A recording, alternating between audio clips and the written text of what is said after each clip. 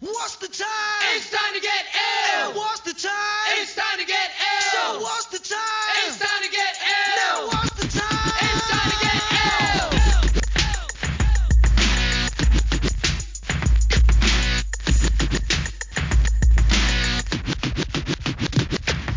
ill. Hello, everybody, and welcome to the Illiteracy Podcast. I'm your host, Tim Benson, a senior policy analyst at the Heartland Institute, a national free market think tank.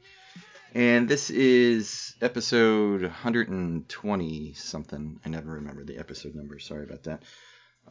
Episode 120-something of the podcast, so obviously not a new podcast anymore. But for those of you just tuning in for the first time, basically what we do here on the podcast is I invite an author on to discuss a book of theirs that's been newly published or recently published on something we think you guys out there would like to hear a conversation about. And then hopefully at the end of the podcast, or even in the middle of the podcast, if you get your druthers about you, you go ahead and purchase the book yourself and give it a read. So if you like this podcast, please consider giving Illiteracy a 5-star review at Apple Podcasts or wherever you listen to this show, and also by sharing that with your friends, because that's the best way to support programming like this.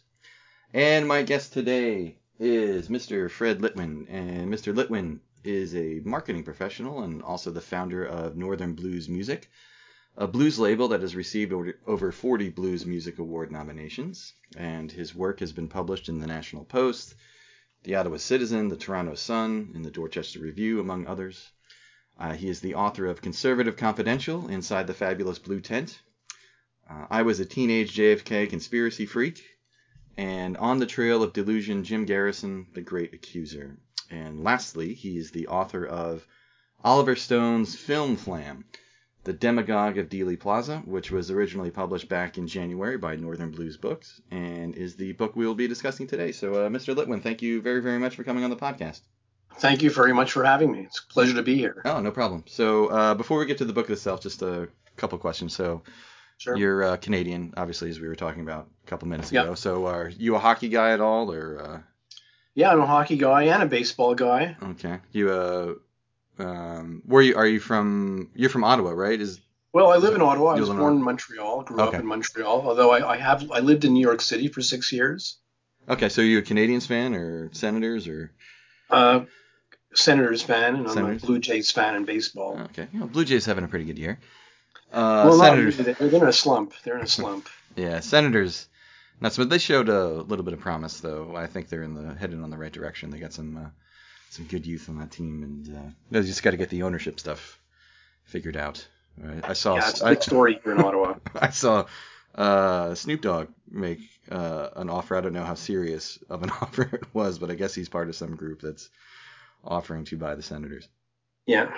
Yeah, interesting. All right, cool. And so you're obviously a blues guy too. So since you That's right. run a blues label up in Canada, so how'd you get into the blues, and who are your any favorites?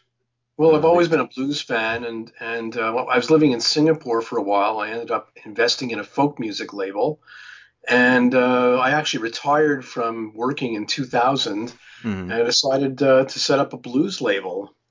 And so I started signing up artists. In my first year, I signed up Otis Taylor, Nice. From Denver, Colorado, and his album White African was up for Album of the Year in the United States. Mm-hmm. It was an amazing first year for me. And so one of my big artists is Watermelon Slim. I don't know if you know Watermelon Slim. Yep. I'm familiar. Blues guy from North Carolina who now lives in Clarksdale, Mississippi, and we've done around 9 CDs with Slim. That's great. So why don't you tell everybody the website or something like that so they can check that out too. Yeah, my website is onthetrailofdelusion, all one word.com. So onthetrailofdelusion.com, and you could find links to my books about the JFK assassination. All right, cool.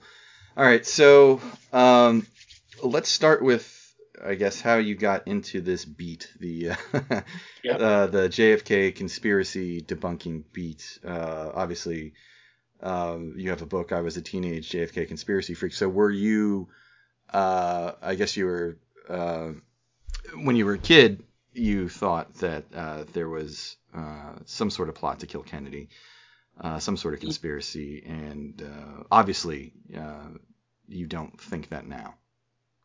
That's right. I was really, I watched Geraldo Rivera's show in March 1975 when he showed the Zapruder film for the first time on American national television. And I had never seen it. I was bowled over by the back and to the left movement of JFK's head with the headshot. And that set me on a path to try and understand why the Warren Commission did not conclude that he was shot from the front despite that evidence. And that led me on a wild goose chase to ultimately to doctors who would examine JFK's autopsy x-rays and photographs. And they actually felt that those were quite conclusive that actually JFK was shot from behind. And I said, well, if his backwards head movement doesn't bother the best forensic pathologist in the United States, maybe it shouldn't bother me. Mm-hmm. And that was my first attempt at debunking, and it just went on from there. Yeah, so I have a weird sort of path with this myself. So I'm 40. When I was a kid, I was in middle school, so I was either 12 or 13. I can't remember. So it was either 1994, 1995, something like that. I got invited to this program for, I don't know, gifted kids or something like that up in New Jersey, where I was born and raised, and at Montclair State University. So basically letting these like middle school kids like take a couple college courses and like they could get credit for it and all that stuff. And so we got to pick from like a certain, like we didn't get like the full catalog, but we got to pick, right. Like certain courses. And one of them was like a course on conspiracies. So I was like, all right, that sounds interesting. I'll, check that out. And so I hadn't seen the JFK film yet. I don't remember. If I did, it hadn't made any like impression on me. But this is in like the aftermath of that, when all this stuff was going on. It was a pretty huge deal. So the professor, like the first thing we did in the class was like the really dumb conspiracy theory that Paul McCartney actually died in a car crash in like 1966 and was replaced by I remember that. by a guy who Yep. looks exactly like him, sings exactly right like him, and can like write songs like Paul McCartney. And that the Beatles had planted all these like hidden messages, like codes, like showing that Paul was dead. So we went through all that, and then the second thing we went through was the JFK stuff, and so we went through. I mean, he basically walked us through the film. We had to read that book. Was it Crossroads? I think the name of it. Crossfire, right. So we had to read that for the class, and then we went through. And the professor basically like debunked, everything in like in the Stone film, and like literally like brought like the Mannlicher Carcano into the class, and like had everybody like see if they could do like the 3 shots in whatever 8-9 seconds, whatever it was, and all that sort of stuff. And so I was always, luckily, I guess, I was always immune to any of that Kennedy conspiracy stuff. And I know, it's something like either a strong plurality or even a majority of like people, when they poll on this stuff, still think that Kennedy was killed in a conspiracy. And I'm sure a lot of that has to do with the Stone film.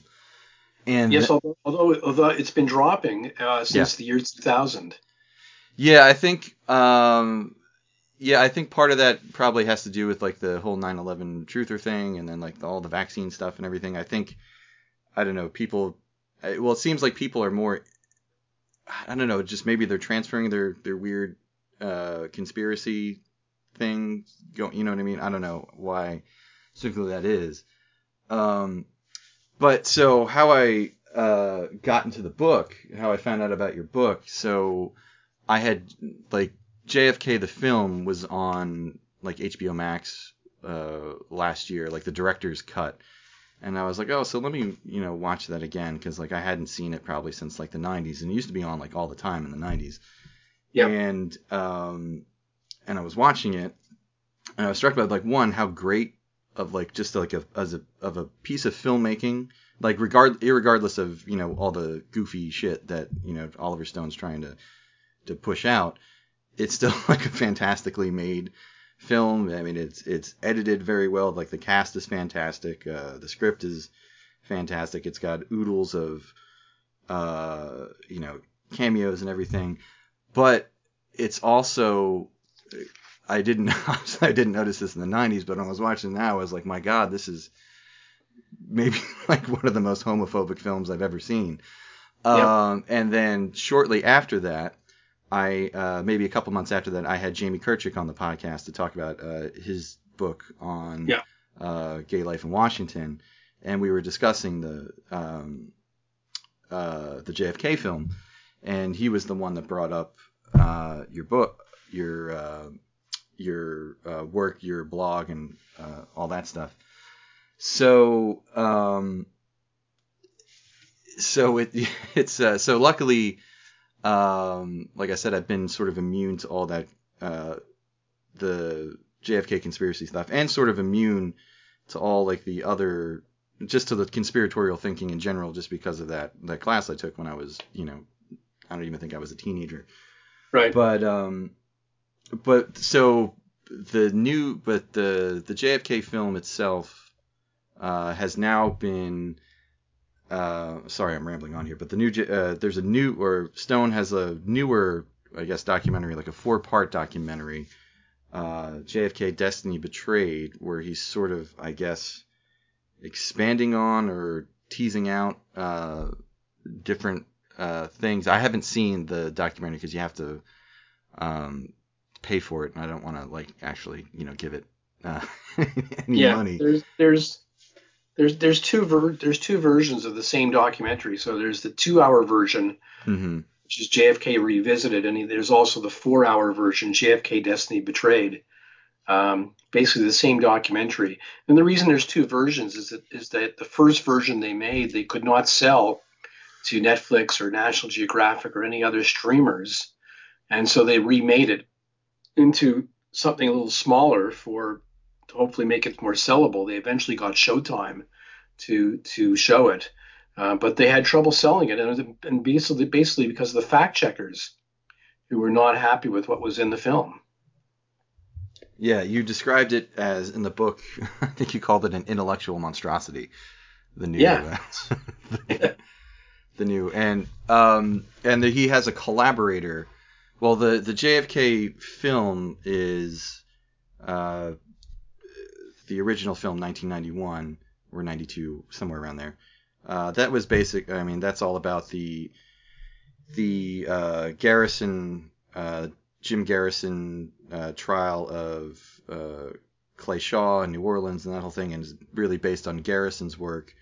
And this new film is based on, or his collaborator is this guy named James DiEugenio. So tell us about who is James DiEugenio, and what has he managed to make Oliver Stone so enthused about what he's pushing.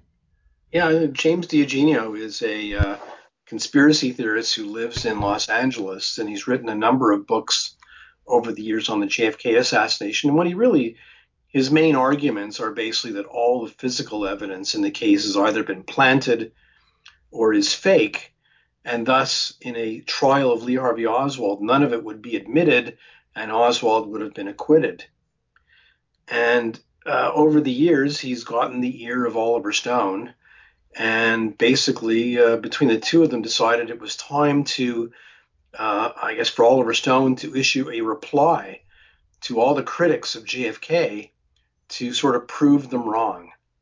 And DiEugenio claims that the work of the Assassinations Record Review Board, the ARRB, which declassified millions of pages of documents in the late 1990s, he basically claims that in those documents there is evidence of conspiracy. And that's what he wanted to bring to the screen in this new documentary series. And of course, Oliver Stone believed him. And of course, those documents really don't show conspiracy. And that's why I had to write a book to debunk all of that stuff. Mm-hmm. Yeah. So just to be clear, too,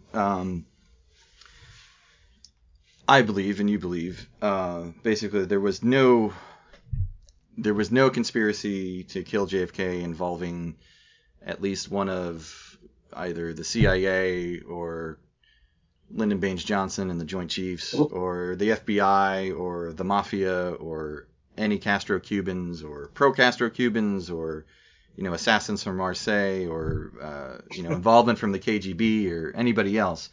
But there were shortly after or immediately after the assassination, there was a cover-up, or I guess multiple cover-ups, from people. Basically, people and agencies involved in, CYA, covering their asses, and this made it appear that these actions, these sort of butt-covering actions, immediately after the assassination, made it appear that a conspiracy to kill Kennedy looked. Or that there was smoke behind that. There was fire behind the smoke behind that. Absolutely. I mean, that's a theory of my friend Paul Hoke, that basically, the FBI had to cover up the fact that they destroyed a letter from Oswald delivered to the FBI office saying to stay away from his wife, leave them alone.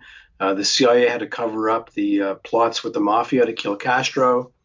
The Secret Service, everybody had stuff to cover up. Mm-hmm. And yes, there was so much covering up that it made you think that perhaps there was a conspiracy when in fact there wasn't. Yeah. And do we know if the KGB was involved in fomenting this conspiratorial thought in the United States? Have they been, pushing that?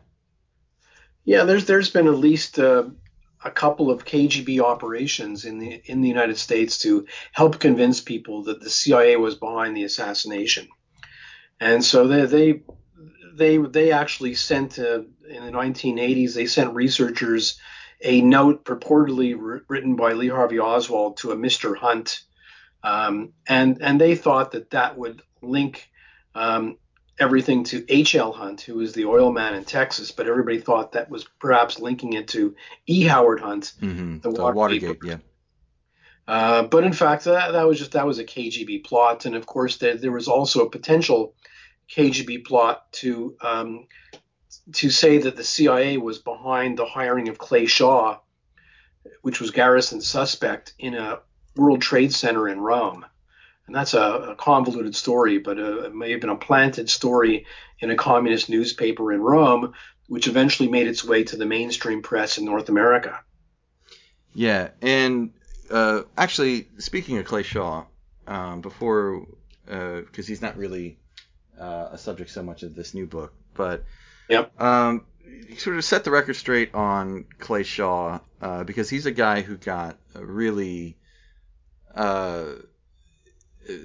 the Garrison prosecution of Shaw, I mean, there was such a disgrace and really sort of ruined the guy's life and outed him as a homosexual in the late 60s, when obviously that's not really a great time to be known as a homosexual, not even just a homosexual, but a sort of crypto-fascist gay,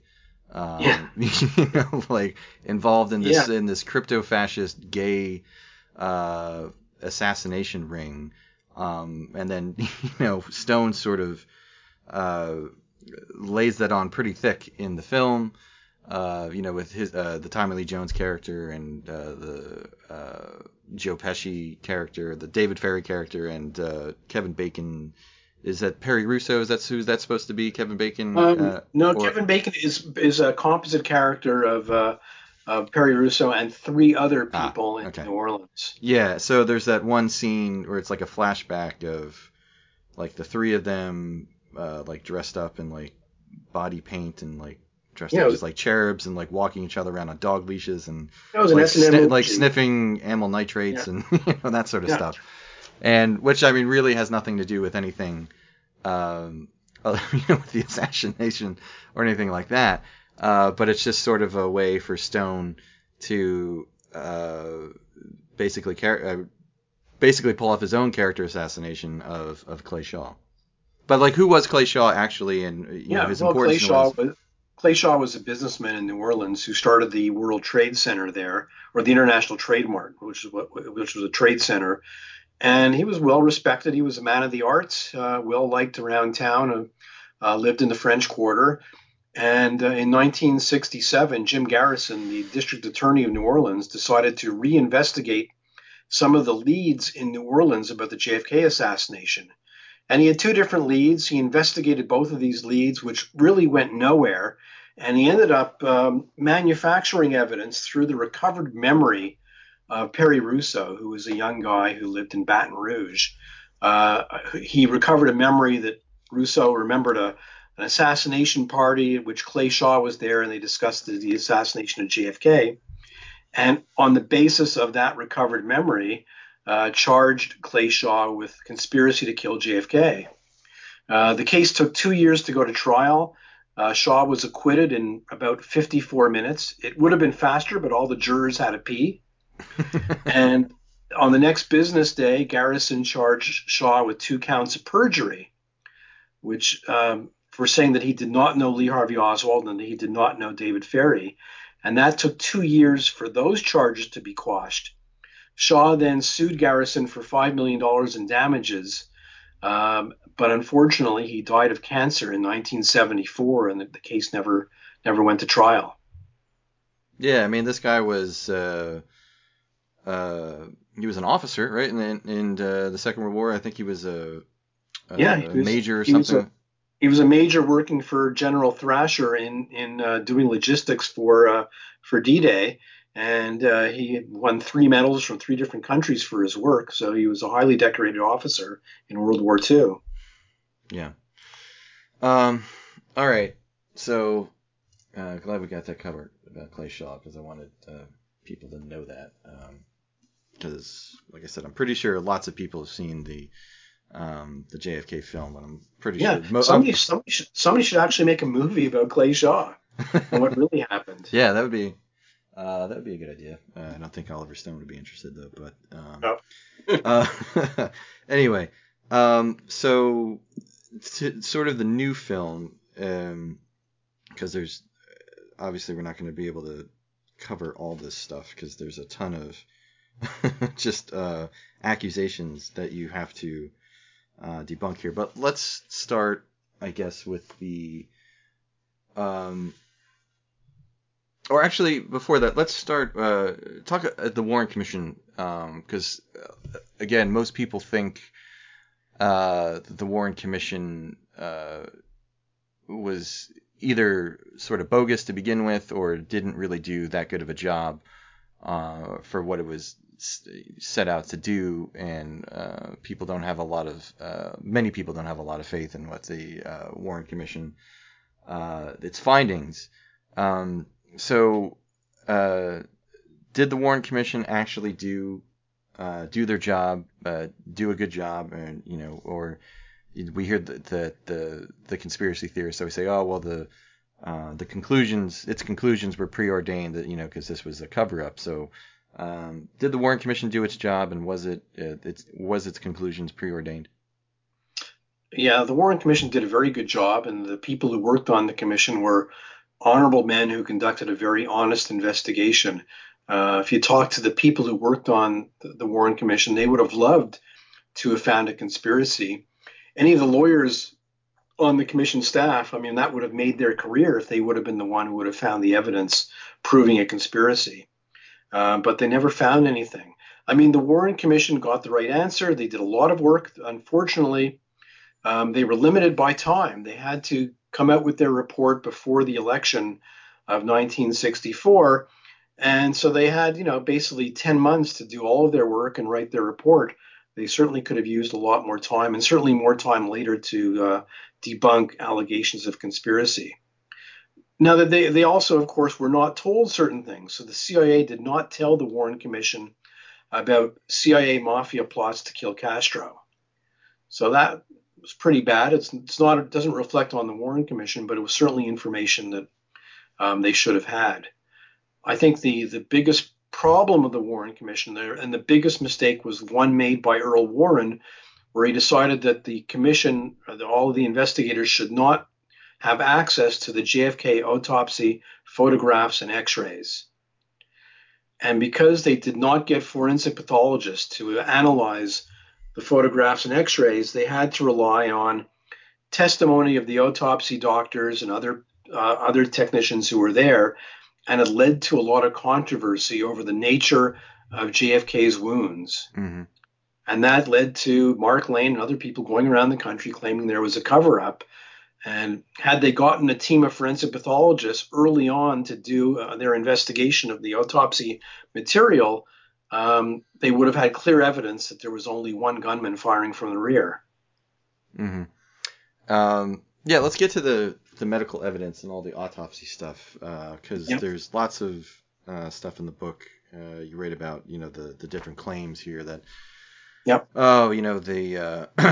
they substituted another brain for JFK's. The brain is too heavy because his brain was blown apart by the bullet.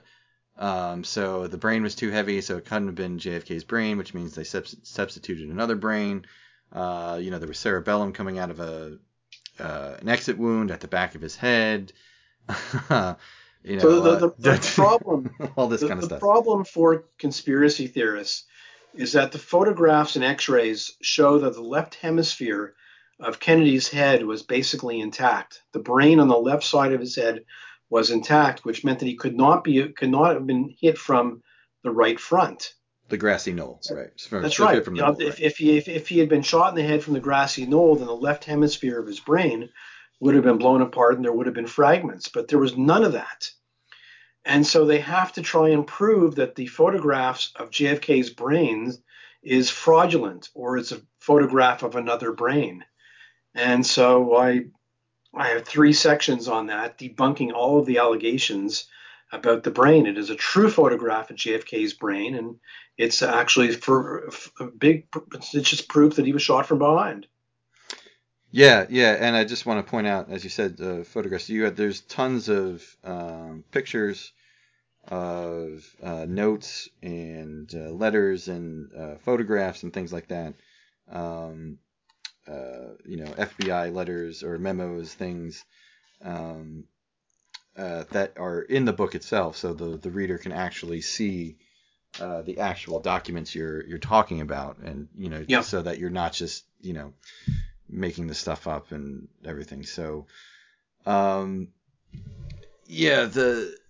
the autopsy stuff, sort of mind-blowing, that just all the stuff that it gets thrown out there, that even just weird stuff like, Curtis LeMay directed the autopsy and was like gloating over Kennedy's body, and when he actually wasn't.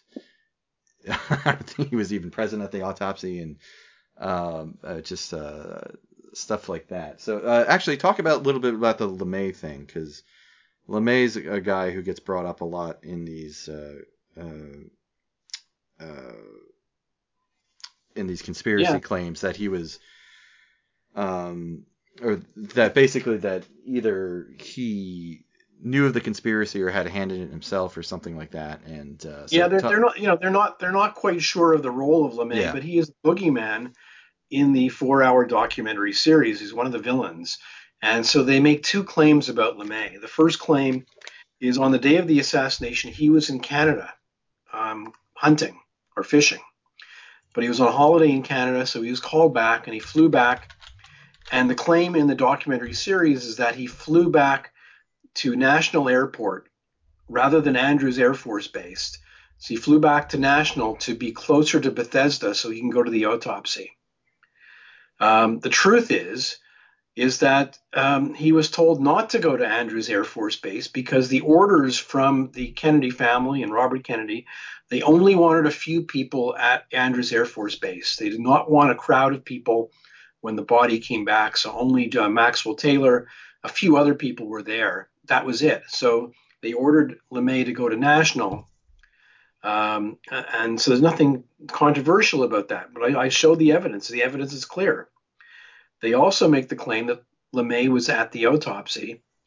And they have a whole variety of stories from one source that basically he was there, he was smoking a cigar, he was told to put out the cigar, he refused, and he blew smoke in the face of a Navy corpsman who was one of the technicians to help with the autopsy. And of course, the only evidence for this is one person's testimony years later that he was there. Nobody else remembers him being there. The FBI kept a tally of who was there, and they did not list him. They didn't see him. The autopsy doctors didn't see him. And he's a noticeable guy. You would have noticed if Curtis LeMay was there. So these two claims are shown to be completely false. Yeah, and just for people who might not know, Curtis LeMay at the time was the chief of staff of the Air Force.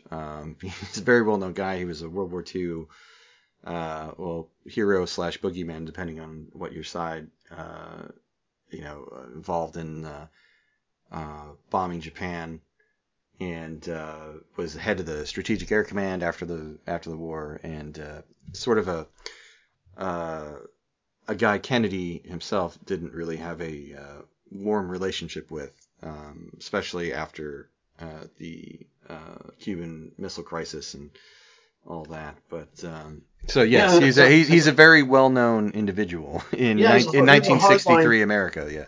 Yeah, he was a hardline general, but as I show in my book, Kennedy decided not to take political advice or strategic advice from LeMay, but LeMay was a good organizer of the Air Force, and that was his value to Kennedy. Yeah. Okay, let's get to the physical evidence then. So obviously, you're of the opinion.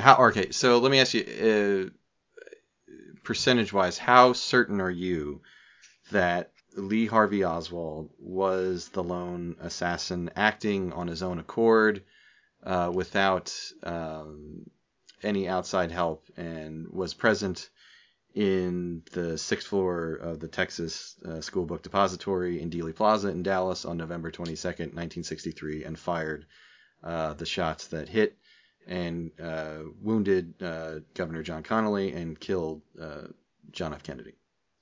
I'm 100% sure he was the lone assassin. The only question I would have is, and we don't know the answer, is was there anybody in Dallas who was egging him on, who was trying to convince him to do it? Probably not, because he was such a loner. He really didn't have that many friends, but it's certainly a very, very small possibility that somebody could have egged him on. Alrighty. So let's get to some of the physical evidence then. I guess the one of the big ones, or maybe the biggest one, is this chain of command conspiracy over the was it CE-399, which is the quote unquote magic bullet, which was found on a stretcher, I believe, on a stretcher at Parkland Hospital. And there are lots of conspiracies around this bullet, that it was planted. I think in the JFK film itself, I think the Jack Ruby character, or the Brian Doyle, but Jack Ruby is insinuated as the one who is in Parkland Hospital and just basically nonchalantly drops this pristine bullet, this pristine magic bullet, quote unquote, on the stretcher. So tell us the truth about all these claims about the bullet itself, and how it was found, the chain of custody with it, all that sort of things. And CE-399 is the bullet that went through Kennedy's neck and then through Connally's chest, through his wrist, and embedded in his thigh, and then fell out onto a stretcher at Parkland Hospital. And what the documentary series tries to do is it makes the claim that the chain of custody for the bullet, from when it was found to when it was delivered to the FBI in Washington, is faulty, and that therefore at a trial it could not be introduced into evidence to convict Lee Harvey Oswald. And so one of the things that they try and show in the documentary series is that the initials of one of the FBI agents, Elmer Lee Todd, is missing people initial the bullets as they get them, as they pass them on. So they claim that the initials of Elmer Lee Todd were missing from CE 399. And they based that on a third-party researcher who had gone to the archives, who claimed to have seen pictures of CE 399. And so I was looking at this claim, and I have a friend who lives in San Antonio, a really good researcher, Steve Rowe. And he was interested in looking at the pictures and see if he could find the initials. And I said, look, in 2016, the National Archives published super high-res photographs of the fragments and CE 399, and you should examine those photographs to see if you could find the initials. The problem is that those photographs are so high-res that you need a half a terabyte of space on your hard drive to download all the images, which you then have to stitch together. It was beyond my capability, even for my computer skills. And so I hired a consultant to go and download all this stuff and stitch it all together. And I sent it off to Steve in a hard drive. And it took him actually a day to get the viewer. You need a special viewer to actually look at these photographs. And lo and behold, he found the initials. They're there. Very, very clear. And so we wrote up a paper. And what really astounded me about the documentary is that they did not go to these photographs. They didn't check their own work. They could have gone to these photographs and they could have checked it, but they decided just to go with the allegation without looking at the best evidence. And that's how this documentary is kind of dishonest. Mm-hmm. Okay. And the famous backyard photographs showing Oswald holding the Mannlicher Carcano, it's insinuated in, or even in the earlier JFK film, they talk about that, how the photographs were fake. Because the way that the shadow and some of in the photograph is incorrect and all that sort of stuff.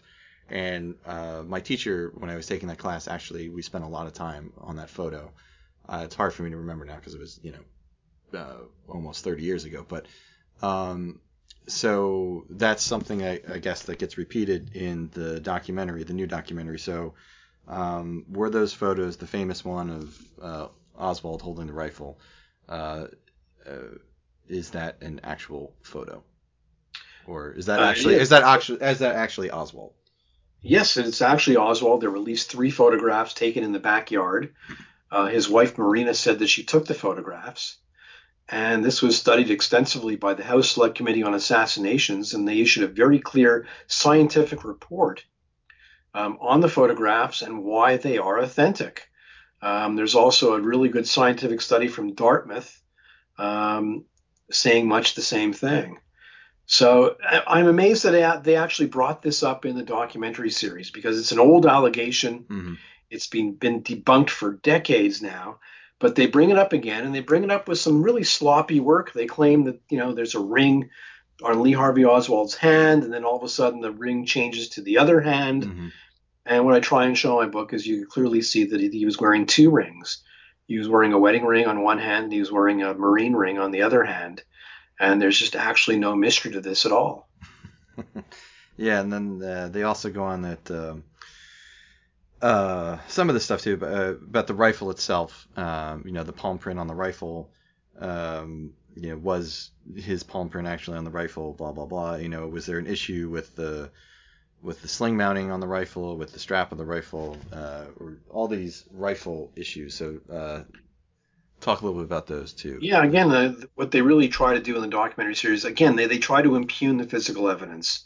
So in this case, they're trying to say that the rifle, the fingerprints weren't on the rifle, and the rifle is the wrong rifle, and Oswald, there's a lot that Diogenio has said in his books, in addition to it's not, Oswald never got the rifle. I mean, they have to really impugn the rifle, because the plain fact of the matter is the rifle was found on the 6th floor of the Texas School Book Depository.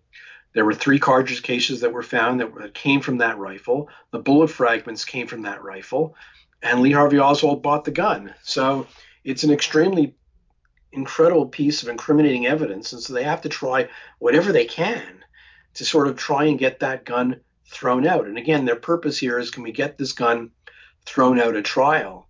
And again, I think their attempts are pretty weak. They try to say the sling mount is incorrect, but it isn't, and and the photographs, it's just, again, very, very weak stuff. Yeah.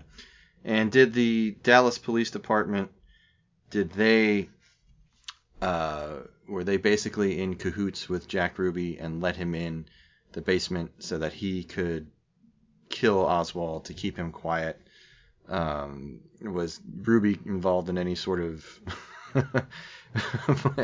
conspiratorial plot, or did Ruby just do what he did because the reason he said he did, because he was angry about the killing of Kennedy, and he didn't want to have didn't want Jackie Onassis, or she wasn't Jackie Onassis, and Jackie Kennedy to have to go on the stand and testify about the murder in a trial for Oswald. Yeah, the fact is, it was an impulsive act by Jack Ruby. He happened to find himself at the Western Union office sending a money transfer to one of his strippers.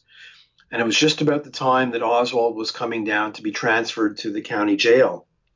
And so Ruby just walked down the ramp when one of the police officers was looking the other way, and just came upon right time, right place, and killed Oswald. It was an impulsive act, which is why he came up with so many reasons. I mean, when you commit an impulsive act, there's no real reason for it. So, but you typically try to come up with a reason after the fact. Yeah.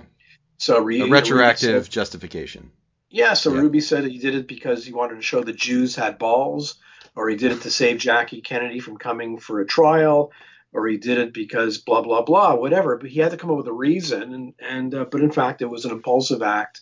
And he was slightly manic that weekend because of an ad that was in the Dallas Morning News on Friday morning, criticizing Kennedy, placed by a guy by the name of Bernard Weissman, a Jewish name. And Ruby saw that ad, and Ruby was very, very sensitive to anything that might smell of anti-Semitism. And so after Kennedy was killed, he felt that perhaps maybe Jews were involved. Maybe this guy Bernard Weissman was involved. And he went to Bernard Weissman's post office box to see if he could find his identity. They wouldn't tell him. But the whole thing backfired, because after Ruby shot Kennedy, the right wing, the John Birch Society and other right-wingers thought that Jack Ruby, whose real name was Rubenstein, might have been part of a Jewish conspiracy. And he went completely bonkers and started to believe that perhaps there would be a second Holocaust because of what he had done. It's an incredible story. Yeah. What do you think of this? We always hear this about Kennedy was a victim of this climate of right-wing hatred in sort of like that Dallas was the assassin itself, and that this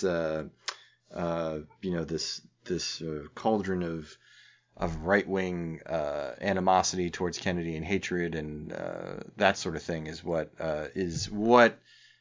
amped up Oswald, who who was a Marxist-Leninist, that this climate of fear and hatred led him to go and shoot John Kennedy. Well, that climate of fear and hatred in Dallas, which was very real, one of the leaders of that climate of fear was General Edwin Walker, who Oswald tried to kill. He was a Bircher. So he was a very, very extreme right-wing general. Oswald tried to kill him. That was probably one of the reasons why Oswald bought his rifle. He wanted to go after Walker, but he wasn't motivated by the right wing. He was motivated. He was a left-wing communist who basically saw the extreme right, as a huge danger. And he was very, very angry with the Kennedy administration's viewpoint on Cuba. What really animated Oswald was Fidel Castro and the revolution in Cuba. and he was very angry that the Americans were interfering and sabotaging stuff in Cuba. Mm-hmm. Yeah, and speaking of the Cubans again, there's also they make the claim in the book that there were multiple, or in the film that there were multiple attempts on Kennedy's life, including in Chicago and in Tampa, that they were sort of aborted or just fell, attempts that just fell through. Talk about these allegations too. It's a really amazing part of the documentary series, but they claim that there were plots to kill JFK in Chicago and in Tampa, and then in both attempts there would be patsies like Oswald that would be picked up if in fact they were able to kill Kennedy. I didn't know much about these allegations until the documentary came out, and I started to research it and found that there's actually no evidence that there was a plot in either city. There were two threats against Kennedy in Tampa by people who were sort of mentally challenged that the Secret Service were aware of, but they weren't plots. And the allegation of a plot in Chicago comes from a Secret Service agent, Abraham Bolden, who was guilty of fraud in 1964, and there is no corroboration for his story at all. It was investigated. It was investigated by the House Select Committee on Assassinations, and they could not find any corroborative evidence of a plot in Chicago. Mm-hmm. And then this is an interesting story. The guy who was allegedly the guy who was going to be the patsy in Tampa. Yep. Gilberto Lopez. Tell everybody about this, because this story is and what you found, because this is it's an amazing story. I mean, supposedly the supposed patsy in Tampa was a Cuban by the name of Gilberto Policarpo Lopez. And when I looked at his story, what was really clear was here was a young man who grew up in Cuba. His mother was American. Decided in his early 20s he would emigrate and live in Florida.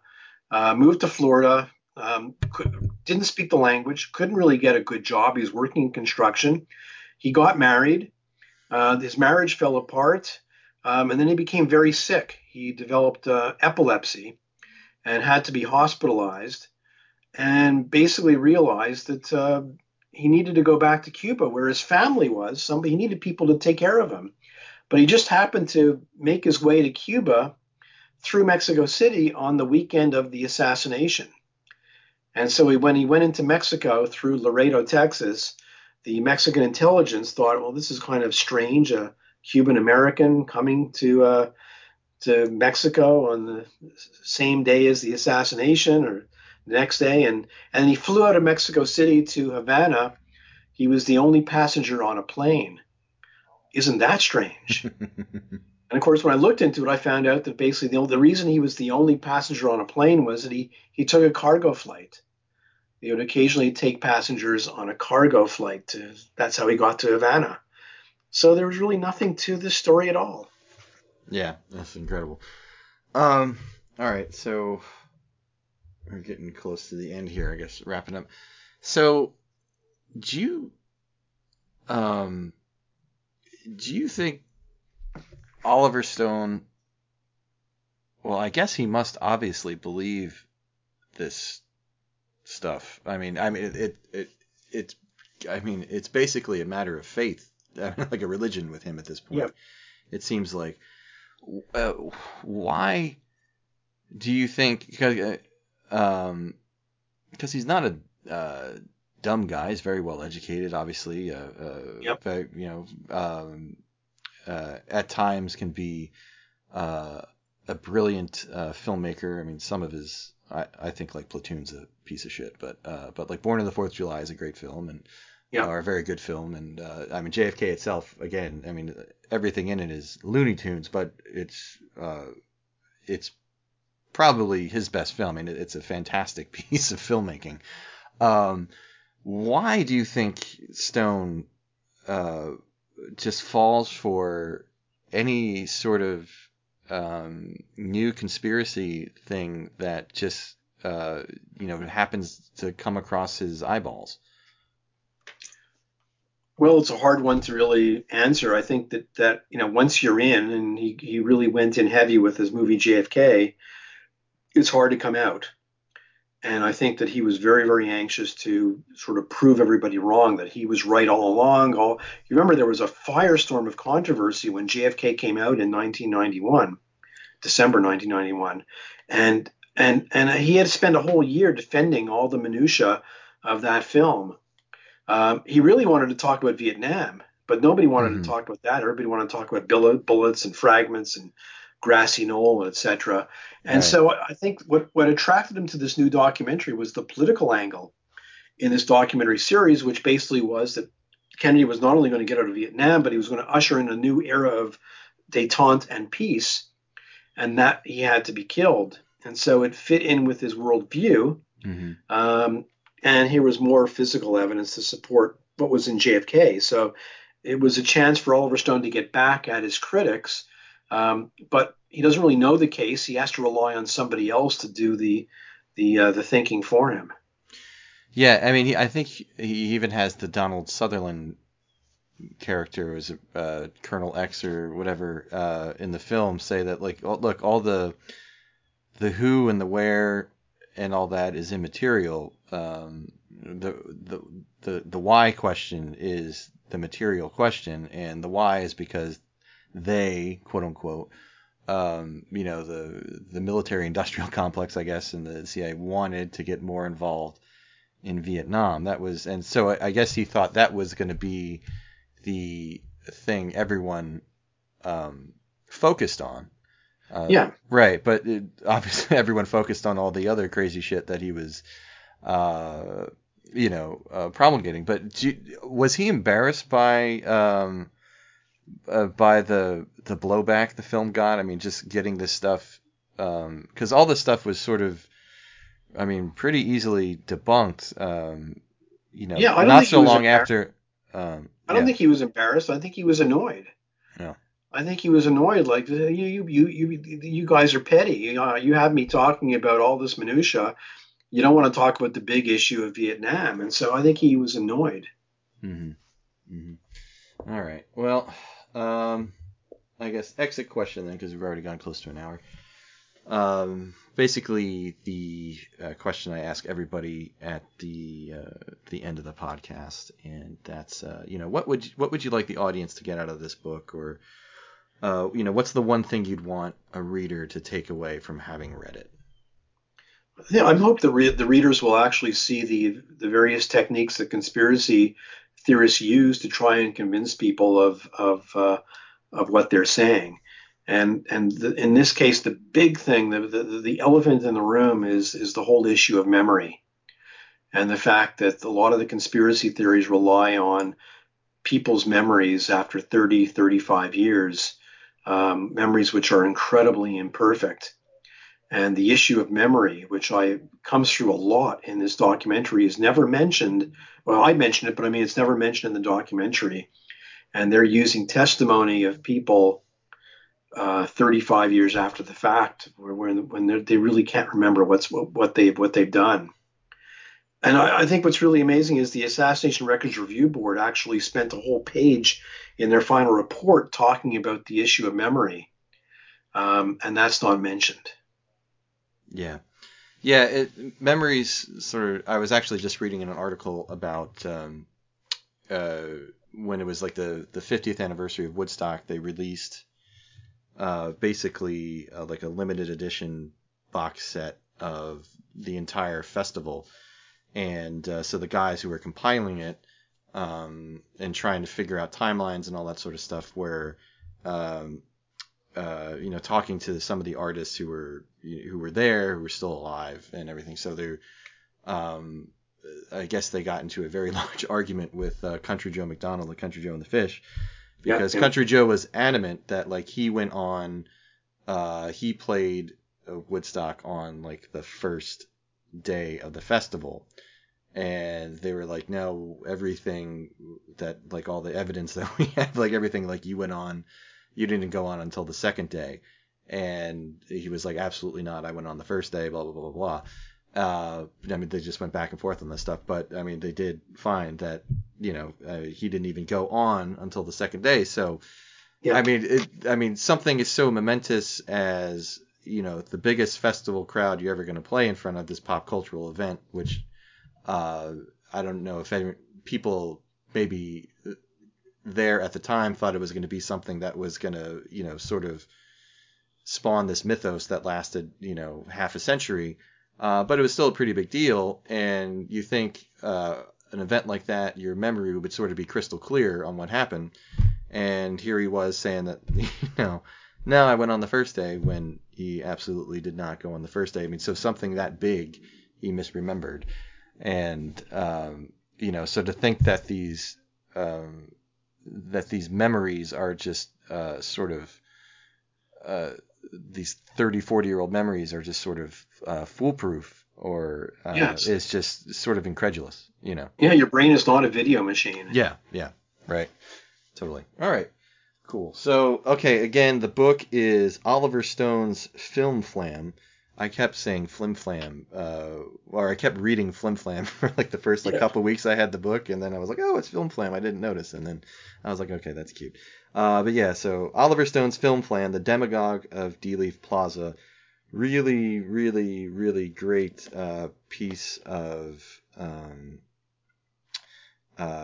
I guess we can call it scholarship on just going through all of these new claims that Oliver Stone and company are making regarding the JFK assassination. I know there's probably a significant percentage of our listening audience who probably thinks there was some conspiracy to kill Kennedy.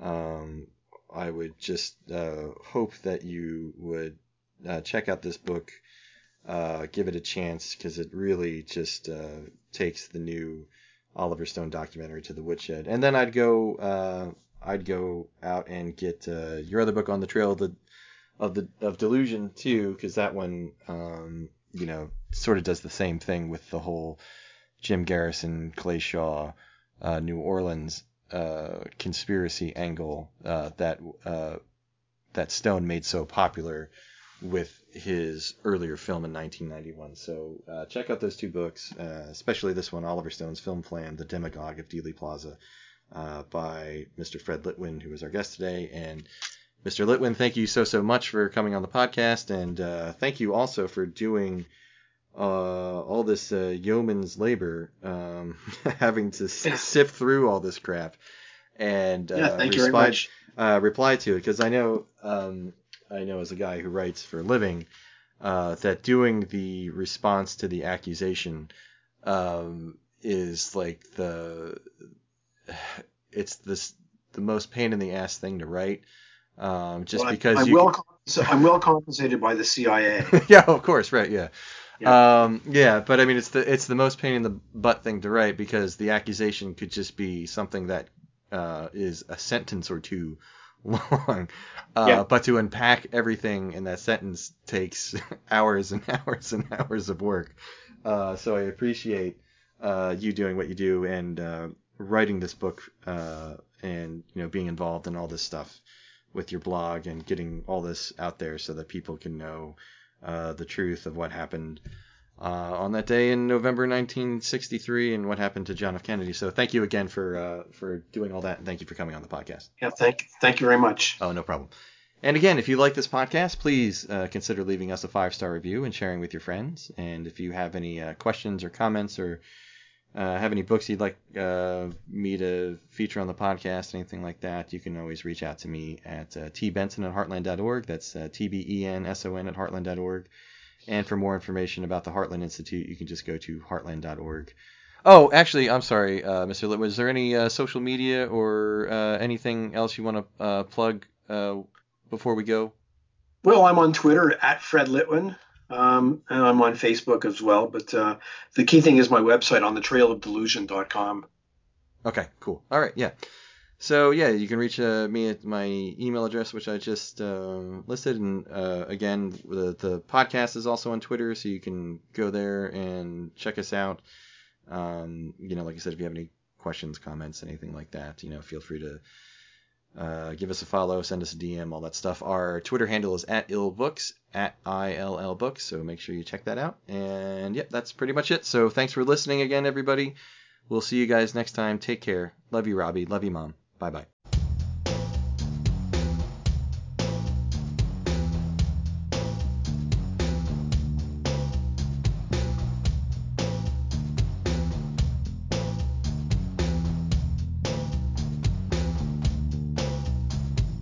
What if I told you it was done with mirrors? What if I showed you it was all a lie? Better be careful, someone might hear you. The walls have ears and the sky has eyes. What if I said you were on the dream? What you won't bet that all you gotta do is open up your eyes and you wake up screaming and you realize that it's all come true. Hush now, don't you believe it? Cover your head and close your eyes now. Take it or leave it. Go back to bed now, don't you cry.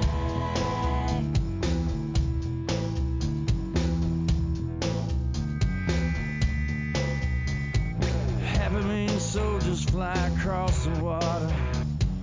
1 in 10 never coming back again. 50,000 sons who never grew to fathers. Don't you ever wonder who they might have been? Oh, what if you could have been there on that day in Dallas? What if you could wrestle back the hands of time? Maybe something could have been done in Memphis.